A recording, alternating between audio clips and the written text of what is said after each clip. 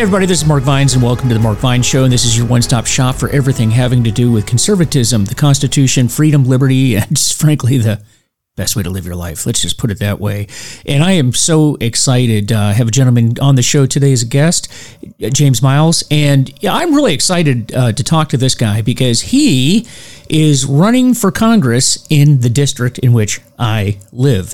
And that's the 11th Congressional District here in Northern Virginia. Northern Virginia, those of you that know Virginia know that this is deep blue territory. We now have a Republican governor and House of Delegates here in Virginia, which is, really just, I'm just pinching myself seeing how fate has taken the nation and turning this state, which was very conservative years ago, went blue and now is back to becoming a red state. And, the one holdout is Northern Virginia. And so this is going to be a very, very tough race, but it's a very important race. And I think that it's going to be very... showing the direction of the country if we get our candidates up here on the northern side of the state into office. But real excited. I actually met Jim at a debate class, probably a couple months ago, I think it's been now, and there was a gentleman there saying that he was running for Congress, but at the time, this would have been pre-primary, and after I met him, I learned that he won the primary, and so now he is the Republican candidate, and looking forward to November, and I just think he's a very exciting guy, very interesting background, solid candidate, and I think that this is just going to be an opportunity for you all to meet him today and get to know a little bit more about James. And I plan on having a lot more conversations with him as we get closer to the election, but it's very, very exciting. And I'm very, very excited that you're on the show. And so with that, James Myles, welcome to the show. Hi. Well, thank you so much, Mark, for having me on your show. Very excited about everything that's happened and hopefully the new direction we can take our country. So we'll all do it together. So I spoke to you the other day, and you're a retired guy. You're a retired federal judge, and you were an Air Force pilot, and you've had some other things in your career. And I know when we talked, and I can relate to this. And for you, the listeners, if you don't know, James and I both retired. I retired from the FBI, and then he retired. And we both thought that we'd sit around, play golf, have fun, and really, get to sleep until noon every day. But as fate would have it, neither one of us are doing that. I know that I, for one, am busier today than I ever was when I worked full time, and that's because there's a lot of work to do in this country. And you did the same thing. I understand you were retired for about 1 week, and then your wife came to you and said, "Nope, you've got to get to work." Do I pretty much have that correct? Well, to be honest, you have it a little backwards in the sense of I'm still kind of paying the price. The short story is kind of went through this process of retirement, and then the Republican establishment here, I was trying to get a job, maybe working under Governor Youngkin, something with his new governorship, and one thing led to another, and then they suggested I run for the House seat here. So I'd be pretty excited. So I said, sure. And everything else you kind of said, but then I told my wife about it, but it was kind of after I'd already started it. And that was a big mistake. And she's forgiven me now because I guess it was kind of a dream in ways, but I didn't really contemplate the work involved and the effect on her and in the family. And in retrospect, I certainly should have got her permission and blessing, but we're fine. And she's on board, but I learned a big lesson there. So it is a lot of work. I'm learning that every day. Well, just work it out in marriage counseling, and I'm sure everything will be fine. Yeah. Look, honey, I'm sorry. I'll talk to you next time before I run for Congress, right? I know. When I hear that, I can't believe I did that. Some things we just do are hard to believe that we do them. So I learned a big lesson there. I won't make that mistake again. Well, but I think you're kind of wired like me.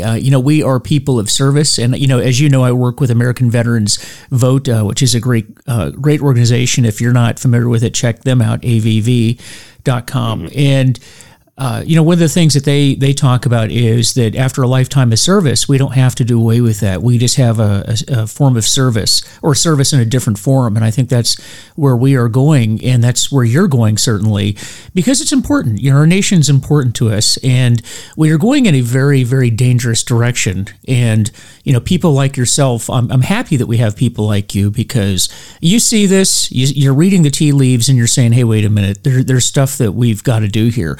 So if you would, just talk to the listeners about what motivated you to do this, other than the fact that the party encouraged you to do this? But there's a reason why you're involved in the whole political process to begin with. Tell us a bit about that. Mm-hmm.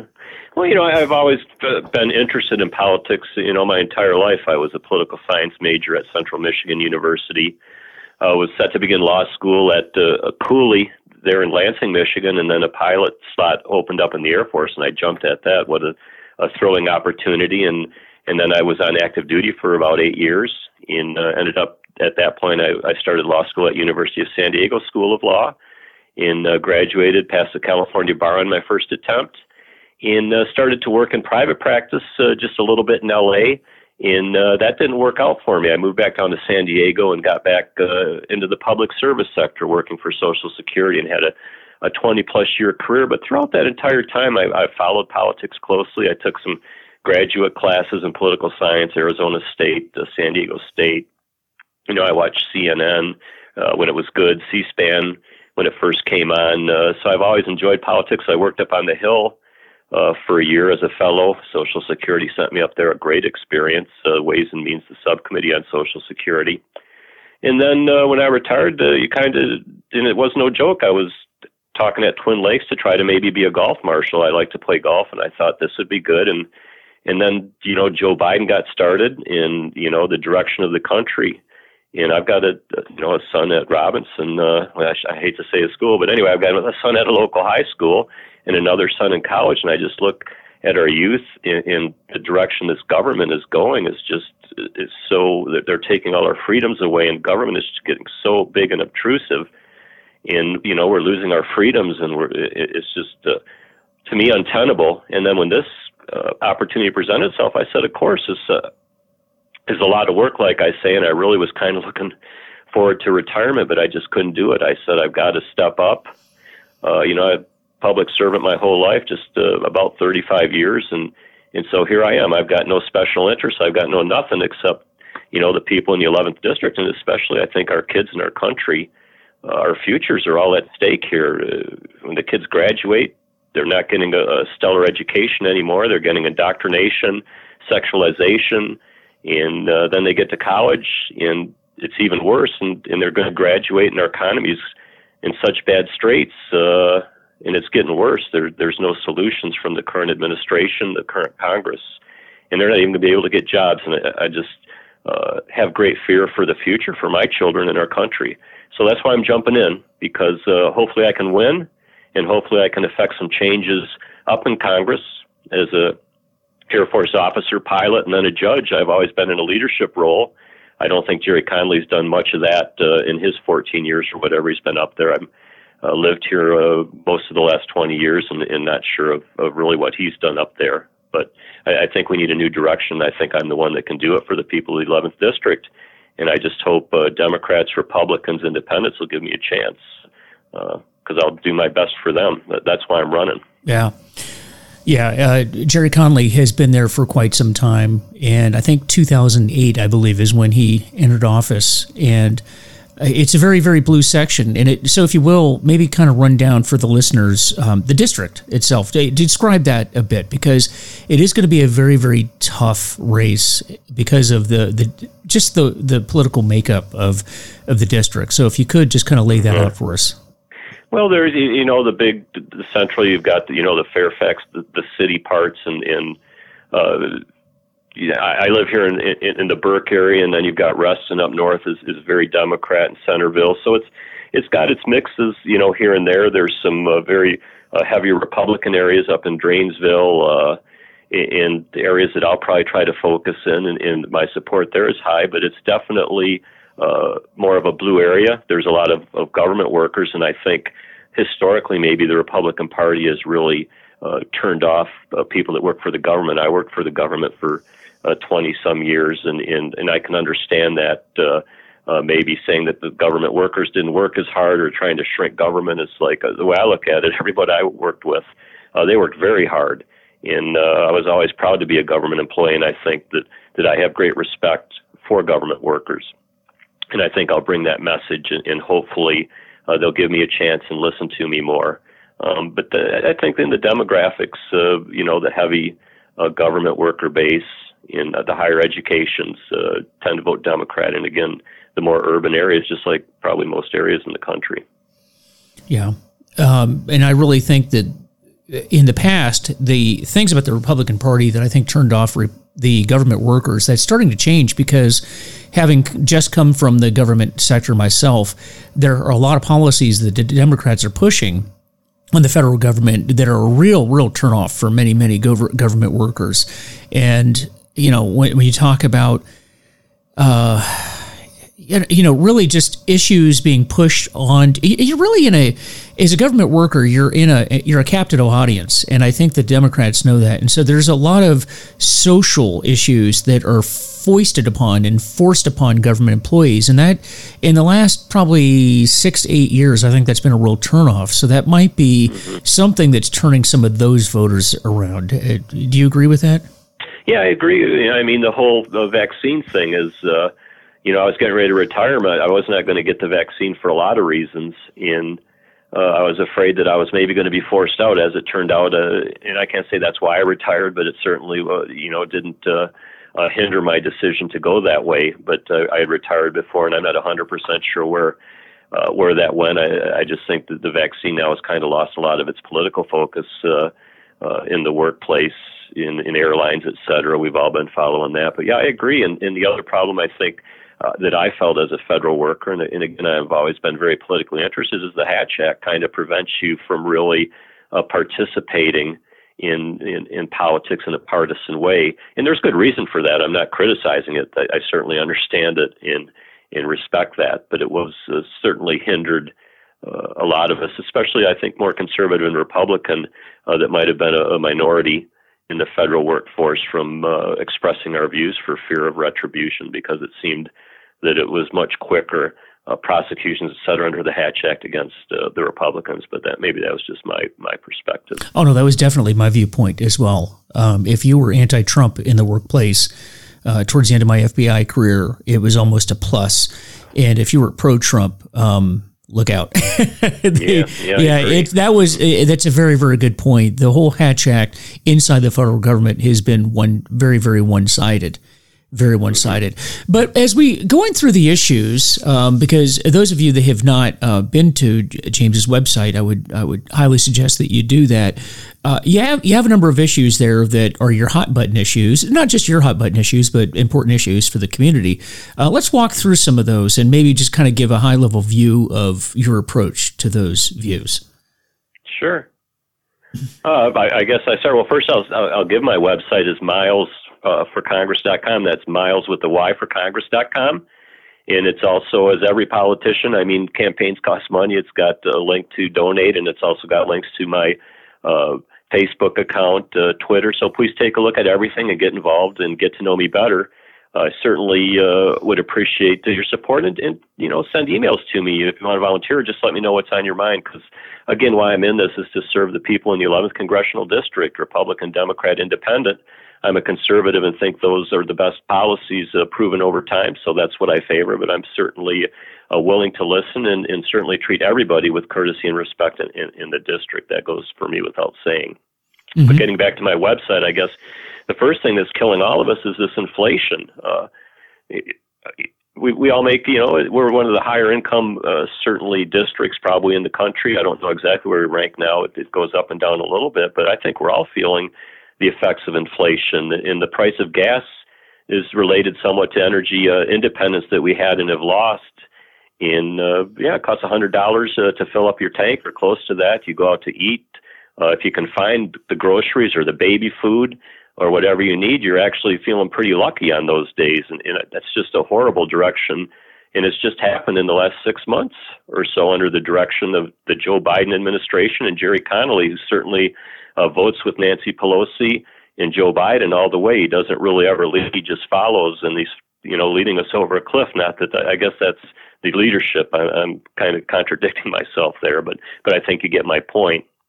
But to me, those are the big family issues, is the inflation. And the energy independence, I think we all feel is related as those costs go up. Costs for fuel, it feeds the rest of the inflationary spiral, so we need to address those. And I think in Congress that we can do that.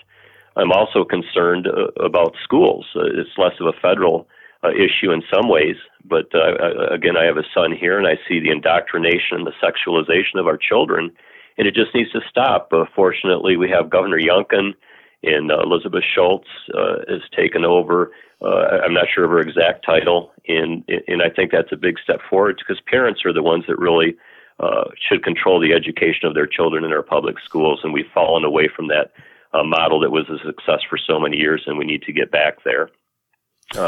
I think crime, we have soft prosecutors are trying to recall the prosecutor here in Fairfax, I think for good reason, and I hope it'll be a success. But these people that care more about criminals than victims, and it's just this whole Democratic Party mentality, this woke progressive left that's taking over the Democratic Party. I don't even recognize it anymore. And it's really starting to get scary, I think, for a lot of people to put food on the table, get their children a good education so that they can have a good quality life and be safe. And those are just basic needs that are being sacrificed at the altar of this woke, liberal, progressive left. And there's just no common sense in our politics anymore, in our government. And we really need to change that. And I guess finally I'll just mention the border, how we can just have an open border and letting in, I think, 1 million illegal entries, terrorists, drug traffickers, the fentanyl deaths in our school. The list is so long of all the problems that we are having because of these policies of Joe Biden and the woke progressive Democrats, and that includes Jerry Connolly. And it's really, kids are dying in high school of fentanyl overdoses, and they don't seem to have any plan, and that really needs to change. You know, following on with the drug crisis, and I mentioned to you that I was on a panel last week with another congressional candidate here in Northern Virginia, and this particular candidate mentioned something that I think is very, very appropriate, and that is, you know, we have the obvious issues with the border, that being the human trafficking and just people coming in and taking resources that we don't have, and then breaking the law, et cetera, et cetera. We all get that.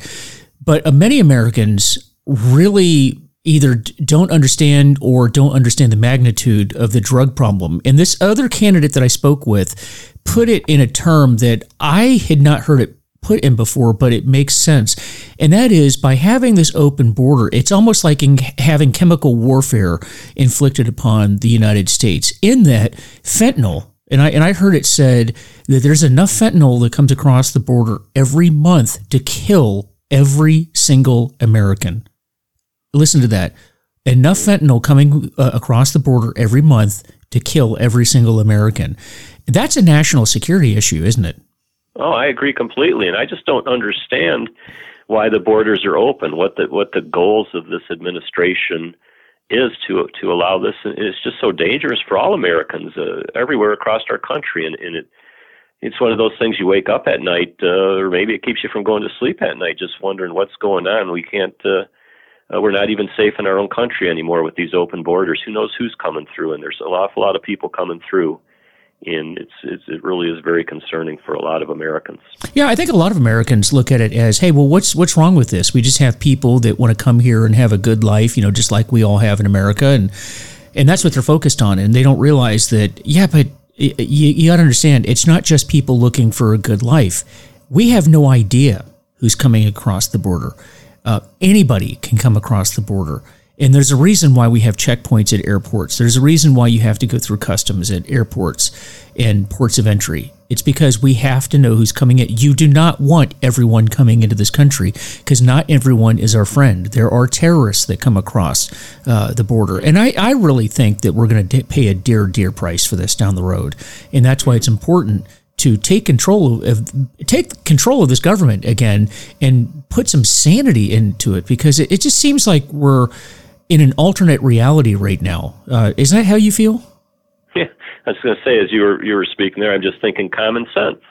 You're speaking common sense, and somehow there's no grasp of common sense anymore in who's running our country and who's controlling our border, and just about everything else, our economy, our schools. There's just this woke progressive left has taken over the Democrats, and they've taken over the party, and they're just on a path that just lacks common sense, I think, for most Americans. And we can agree and disagree on, parts of policies, but I think we should all share at least some semblance of common sense in what we're doing together as Americans. And we've just gone away from that model, and it really is very troubling to a lot of us. And I think just understanding the country's origins, its history, and the greatness that we have projected across the globe over time has just been lost. I just thought of something right now, and yesterday, something that bothered me quite a bit. I noticed that the Biden administration has gone 2 years now without commemorating the D-Day invasions. Today's the 7th of June, and yesterday was the 6th, so it was the 78th anniversary of the D-Day invasions. And the Biden administration did not put out, Joe Biden did not give a speech. This is the second year he has not done this. I went on Facebook and I posted that, and then somebody that I know on Facebook said, no, wait a minute, but General Milley was over in Europe and gave a speech over there, and Biden put out a tweet. And okay, a couple of things about that. The D-Day invasion, in my opinion, does not warrant a tweet. It warrants a speech.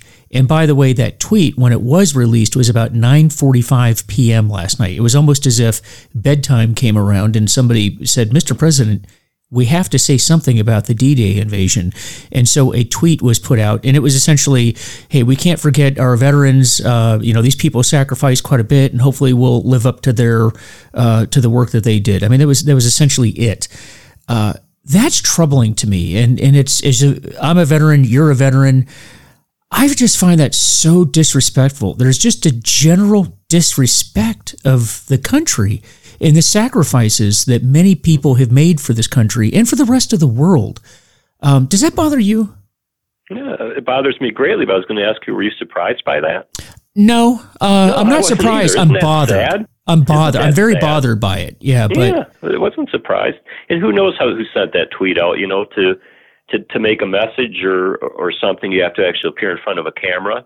And I don't know, I read there's a lot of people that question the competence of Joe Biden anymore. I don't really have any inside knowledge or any of that, just what I read like everybody else. But who knows why? But maybe he sent the tweet. I assume he did. But I agree with you. It was really inadequate, I think, for the event that happened many years ago and so many people that died. It's just un-American. What more can I say? And not only did so many people die, but on the flip side, there were so many millions of people that were liberated and have their freedom. And then their follow-on generations since that time have their freedom as a direct result of what the men and women of our armed forces did 78 years ago. It was a big deal.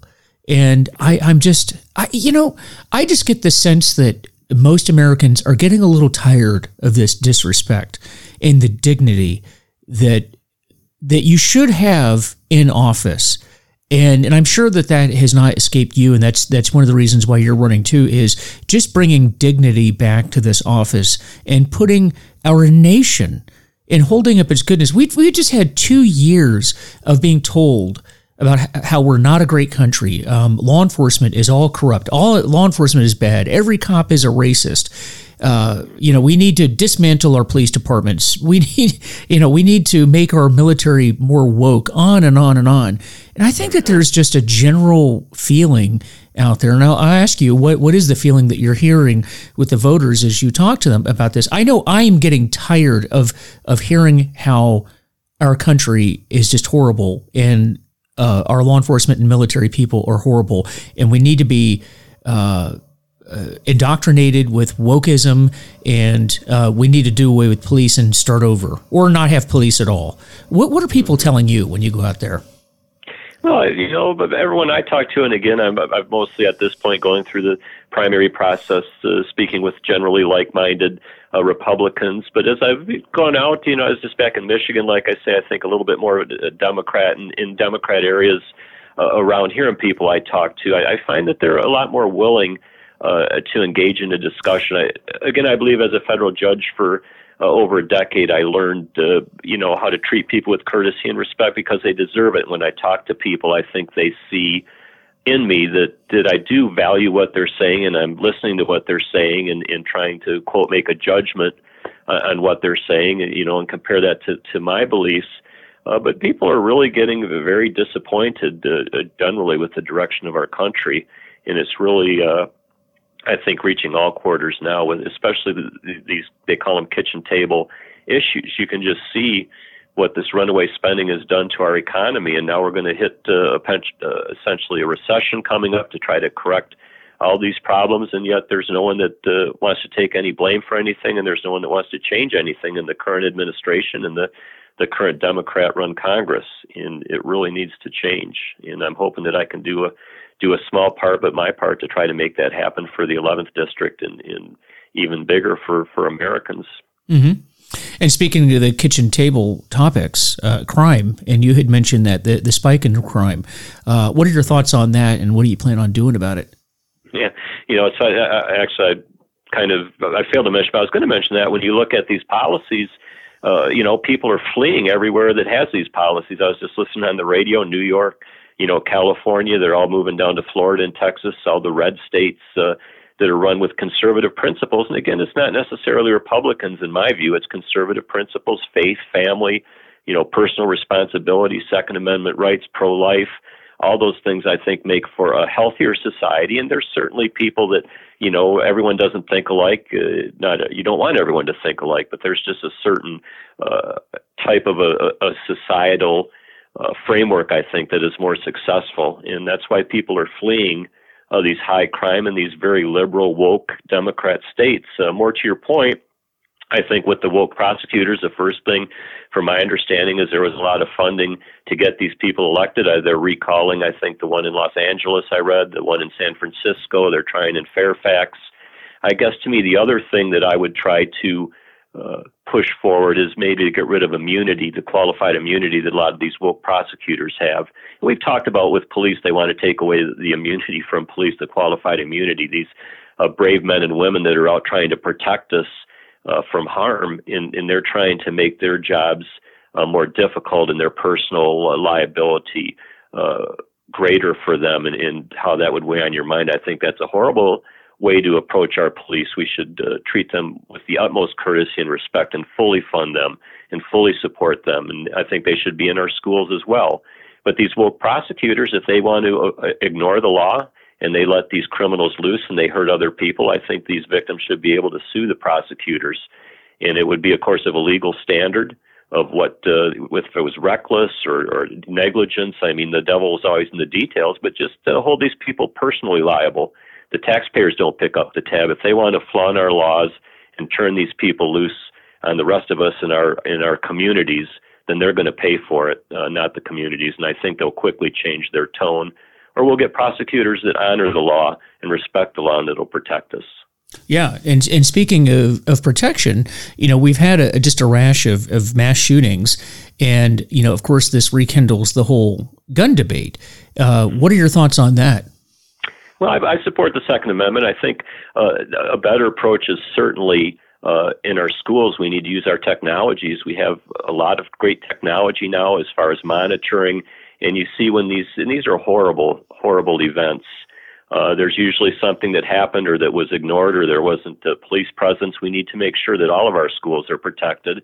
And I also think our mental health system generally in the 11th District, I know in Fairfax we've got a mental health. But I was talking to a police officer one day at an event. I always try to, talk to the police. They do so much for us. And he was telling me about when people are having like mental health issues, serious ones, often they have to stay with the police for a day or sometimes even longer. It ties up the police officer until a bed becomes available for an inpatient psychiatric care or treatment.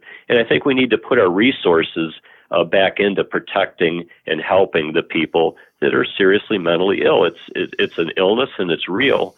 And I think that we're just turning a lot of people out into society. And I think that's what you see in San Francisco and LA. Again, I don't live there anymore. I've lived in both places for a while, that are just not mentally capable.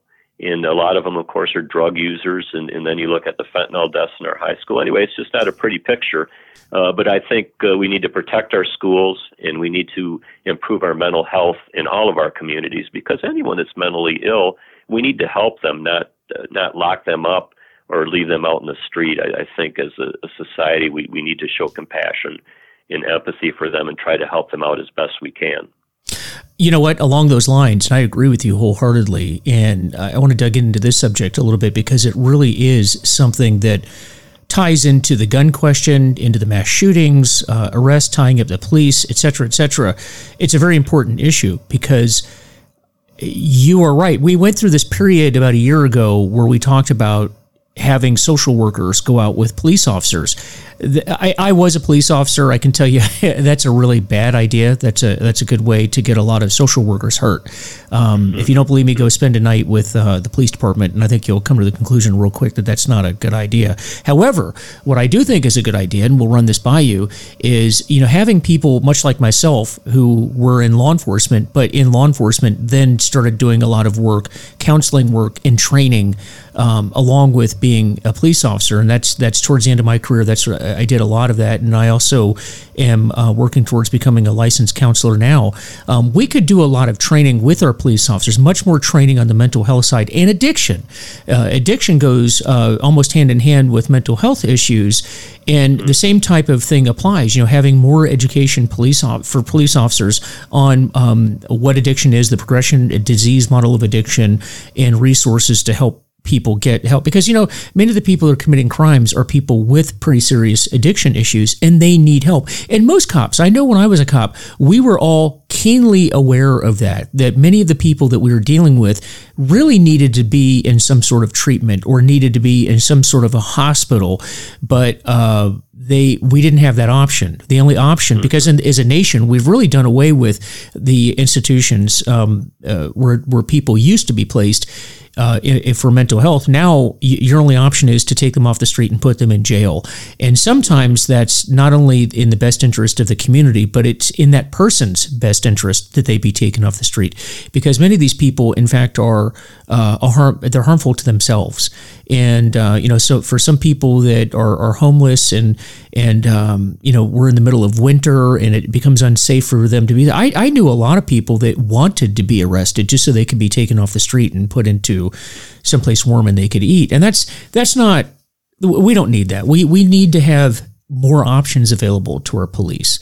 And I know that that's something that I advocate for. So your thoughts on that?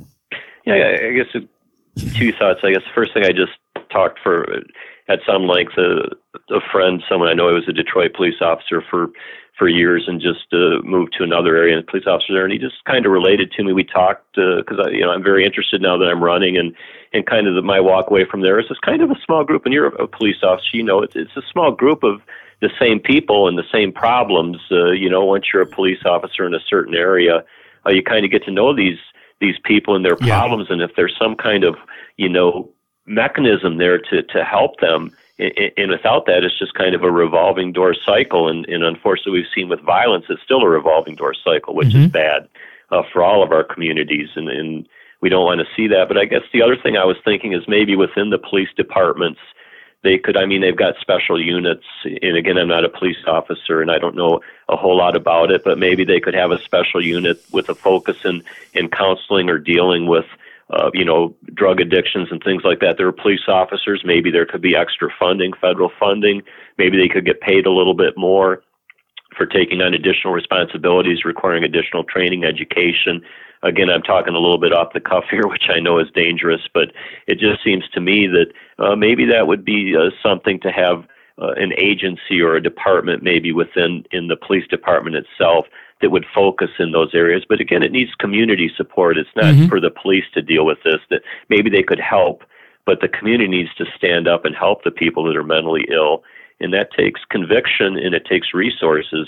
And I agree, it just seems like in the last decade, and I'm not going to throw any blame on any particular political parties or any of that, but a lot of mentally ill people are just back out in the streets, and they've just been, I think, just left out there for whatever reasons, I'm not sure. Yeah, no, and I apologize for putting you on the spot and have you talk off the cuff. That wasn't even really my intention. But you know what? I love the brainstorming because I'll be honest with you, I agree with you 100%.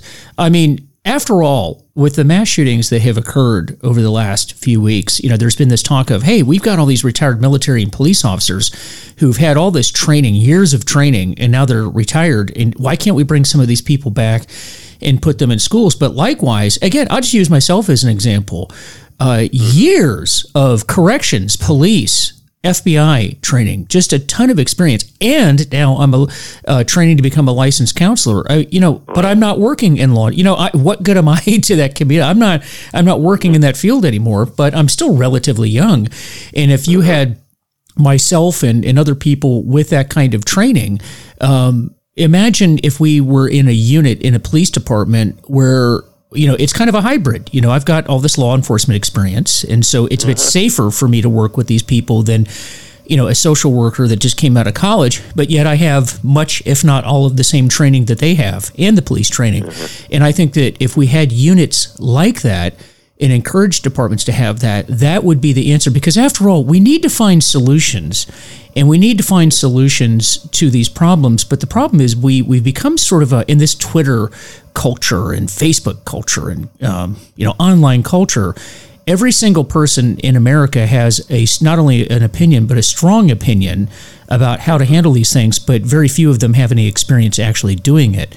But, having committees of people, and God willing you get elected, actually sitting down with people that have done this job, meaning the police job, and say, hey, how do you guys think do we agree that this is an issue that needs to be dealt with, and how could we together solve this?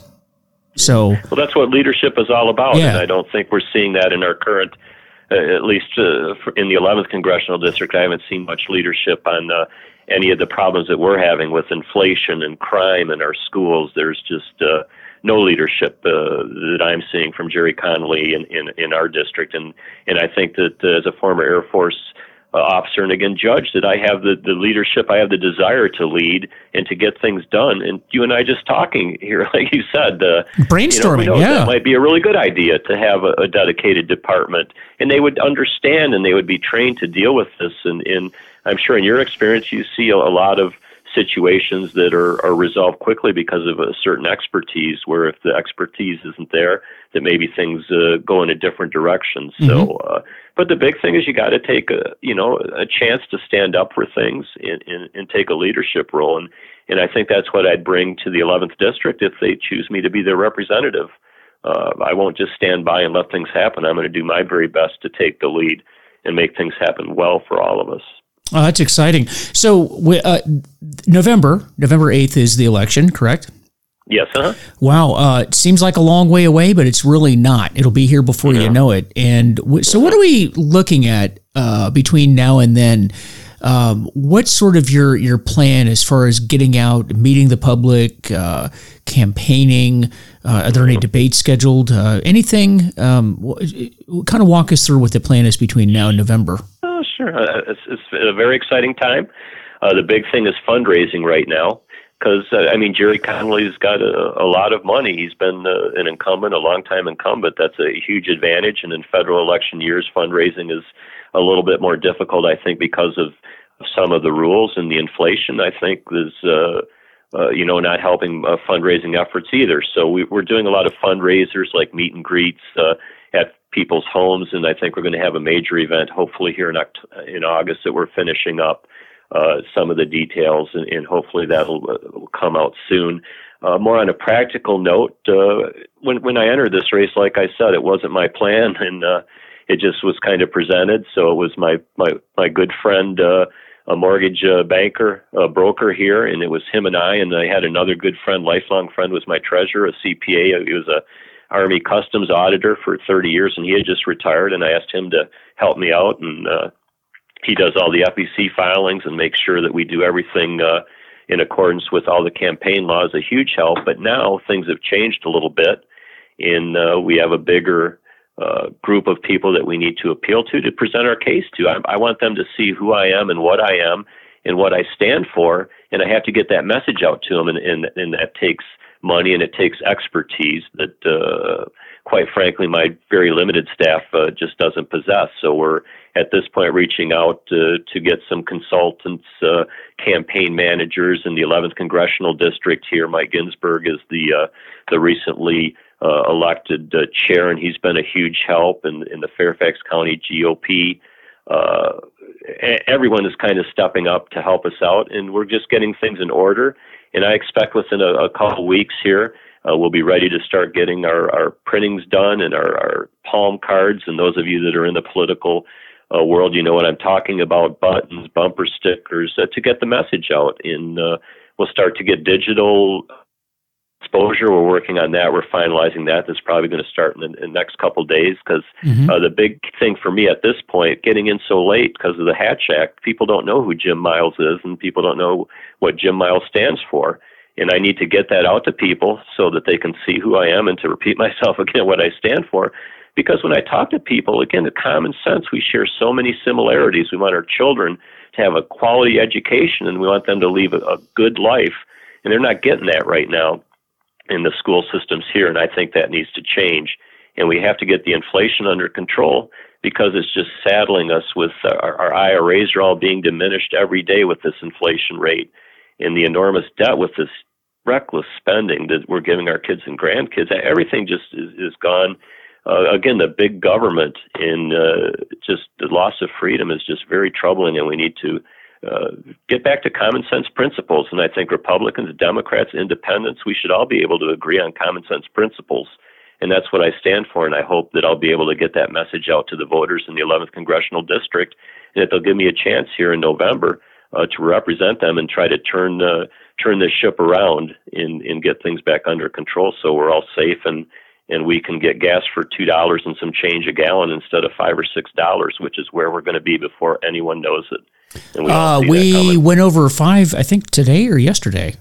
Yeah, I paid. And it's not going to go down. Not with Joe Biden and Jerry Connolly in power. No, in fact, I heard a report yesterday that the economists are saying they actually see absolutely no slowdown at all. And we went over, I believe it was yesterday, we officially went over here in Northern Virginia at the $5 mark. Well, if you read, and I'm sure you do, I mean, this has been planned. They listening, and again, I'm not saying that I'm an expert on this, but back in the Biden days when I forget, it was the energy department or I forget the position, that was their goal, was to get, to the $5 or $6 a gallon gas for, their green revolution, or this was kind of their plan. So they're just running with their playbook, and who's left to suffer is those of us that, are not rich, that we don't have the electric cars, not that those are worth much anyway from what I read and see, but people that work for a living, it's just taking so much of their money. The quality of life is just really dropping so quickly here. Even the 11th district, like I said, we're very well off compared to a lot of districts, but it's getting to be paying $5 a gallon for gas, $6 a gallon, $100 a week for fuel. And I can't even imagine if you're, driving a taxi or even an Uber. That's just got to take a huge hit. Well, it's not to mention not just your gas, but because the gas is more expensive, diesel is more expensive, it drives up the cost of everything. This is a small thing, but it's a sign of things to come. I was going to go get my hair cut last week, and the lady that cuts my hair just raised in 1 week $5. $5. It went up $5 just in 1 week, and I said, "What's that all about?" And she said, "Hey, it cost me more to run my business, so I've got to raise all my prices." That's just one area. That's just getting a haircut, but that's going to happen in everything. Have you renewed your car insurance? I just renewed my car insurance. It went up 30%. I said, I haven't had any kind of accidents or anything, and they said, well, that's just you put this into the computer, and that's what the price is. It's like, how do you argue with that? My house insurance just went up about 30%. And I'm sure everyone out in the 11th district is seeing that. This is just a product of reckless government spending. It's just out of control, and it just needs to be reined in, and we need to get this under control. Otherwise, we're all just going to continue to suffer. Yeah, unbelievable. Well, I am excited for you. I know it's a lot of work, and I just have my hats off to you for putting your name in the ring there and doing it, because this is leadership. We can all sit back and complain about what's happening, and that's what a lot of Americans are doing, rightly so, complaining about it. But you're doing something about it, and you're putting yourself out there. You're getting in the ring. Is Theodore Roosevelt used to say, man in the ring. You got in the ring, and we're with you along the way. A lot of people are going to be rooting for you. We're certainly rooting for you here on the Mark Vine Show, and it's really been nice to get to know you, and I hope that we have you on the show again as we progress through this campaign and get updates and have discussions about any of whatever the hot topics are, and who knows what will happen in the world between now and November. In the political world, things happen overnight. So we'd love to have you back on the show to talk about those issues. That'd be great. And can I just drop again against Myles for Congress.com? That's Myles for Congress.com, Myles with a Y. And again, that's got donation information, my issues. And of course, please feel free to send me what you're thinking, because I really like to hear what's important to those of you out in the 11th Congressional District, Republican, Democrat, Independent. If you elect me, I represent all of you, and I'll do my best for you. And I'll certainly always treat you with courtesy and respect, because as a judge, that's what I've been trained for years to do, and I'll certainly continue to do that. Yeah, outstanding. And please do contribute. Any little bit helps. Any little bit helps. Don't think that you have to give a big donation, but any little bit helps. Mm-hmm. And as we progress, get out and see Jim. He's going to be doing events all over Northern Virginia, adding to the website on Facebook and on this show. And if this is something that you like to hear, that what you've heard from him today, take this podcast and send it to everybody that you know, just to get the message out. Because I think this podcast that you did with us today, you kind of gave us a really good high-level view of where you come from, and I like where you stand. And there's not one principle that you just talked about that would not improve our country in one form or another. I love America. I've served America for 30 years, 35 years in many different capacities, and I want to serve America as a House member and represent the 11th Congressional District. And I hope that the voters will give me that chance, and we will see what happens. But I love this country, and I'll continue to do everything I can to support it. Outstanding. Thank you again for coming on the show. Well, thank you so much for having me. I really enjoyed our discussion today. Take care. And folks, once again, this is Mark Vines, and this is the Mark Vines Show. Put this out there. Get this information out to as many people as you can. We can take this country back, and we will take this country back, but we can't do it without your help. Get involved. That's one of the problems that we have in this country, is so few people are involved in the political process. But you have to do politics, or it's going to do you. It absolutely will, and we are seeing that now. But there are people coming up, stepping up to the plate, trying to get this country back on track again, because we can do that. This is our country, folks. You know what? We get the country that we deserve, and you have to participate to change this around, and we can do this between now and November. So you guys take care of yourselves, and we will be talking with you next time. Again, this is Mark Vines, The Mark Vines Show. Take care of yourself. See you soon.